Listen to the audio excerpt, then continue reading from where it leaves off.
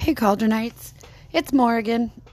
Just thought I'd do a podcast today on the Witch's Pyramid. But first, I want to thank you all for your support, whether it's you just listening and forwarding the podcast or if you're planning on supporting us financially. We appreciate everything because the more people that get this, the better people are prepared for their journey.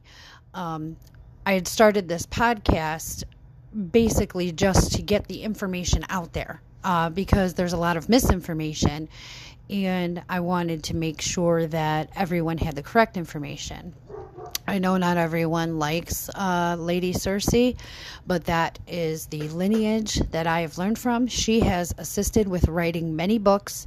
One in particular is the book by Paul Hewson called Mastering Witchcraft. You can find it on Amazon, which is where I found my copy. There's a lot of useful information in there if you're just starting out, and I implore you to get that book. But I'm going to be reading from it today, talking about the Witch's Pyramid. Now, the Witch's Pyramid is, everybody thinks, a pyramid is three-sided. This is an actual four-sided pyramid if you're looking at it in 3D. And it's basically, what a witch's power is rooted in.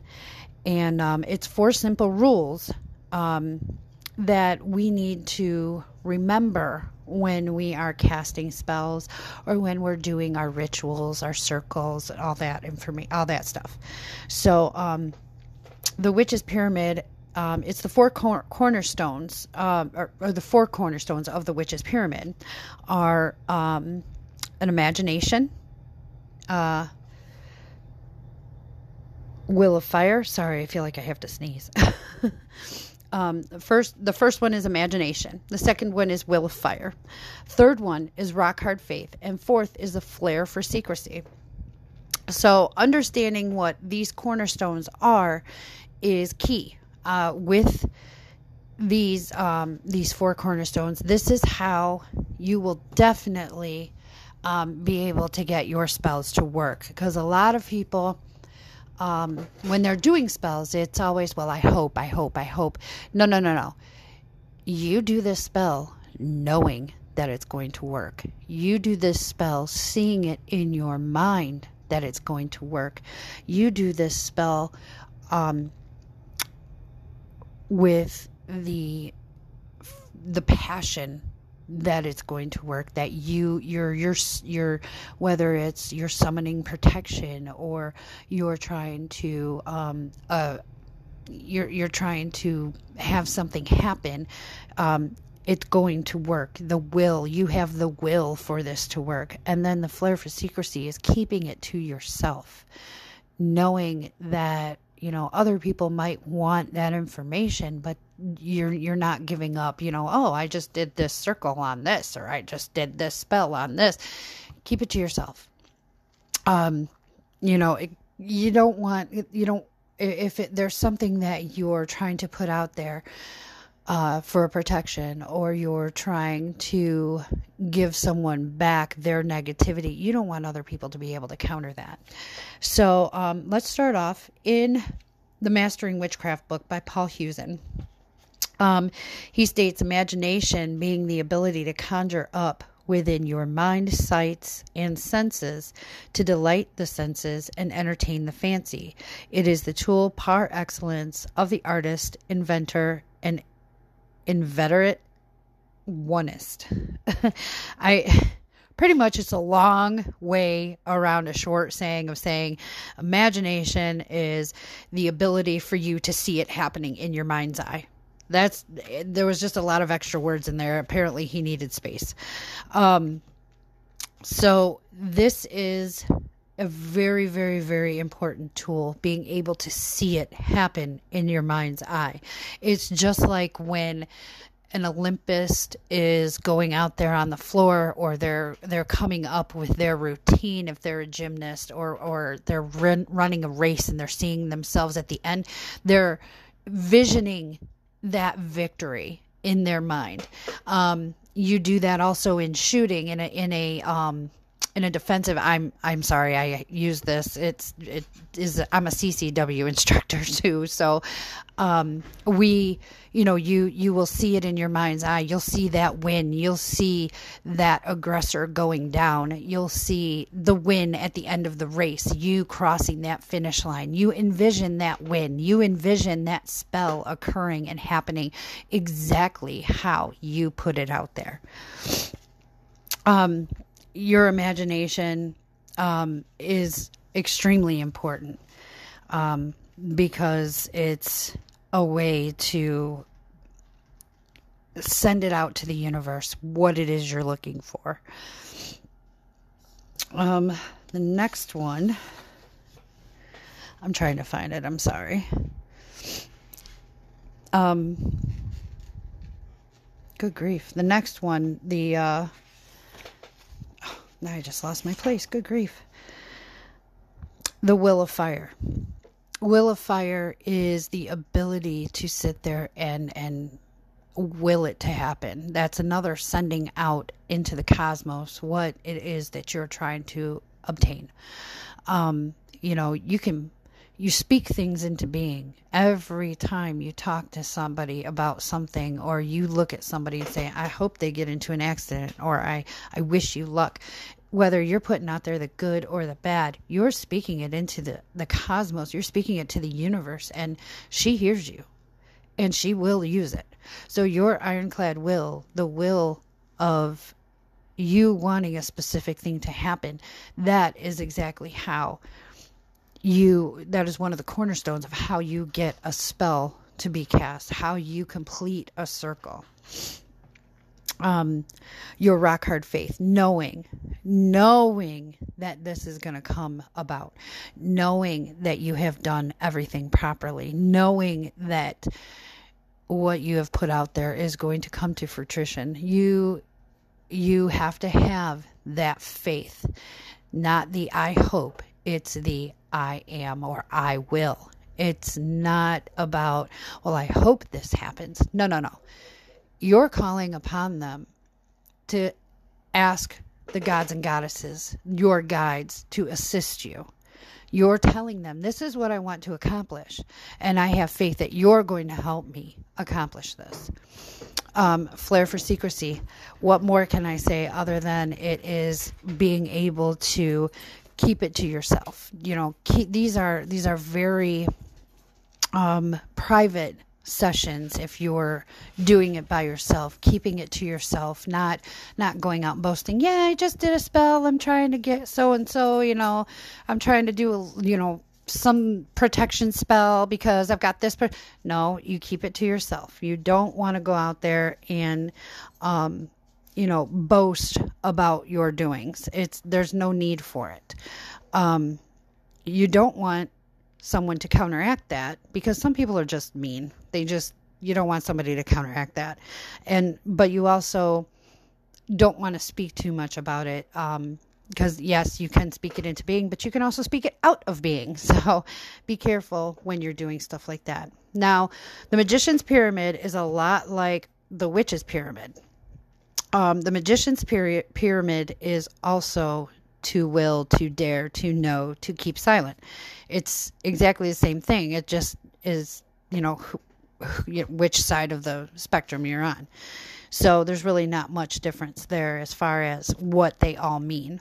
But the witch's pyramid, each cornerstone has a specific direction.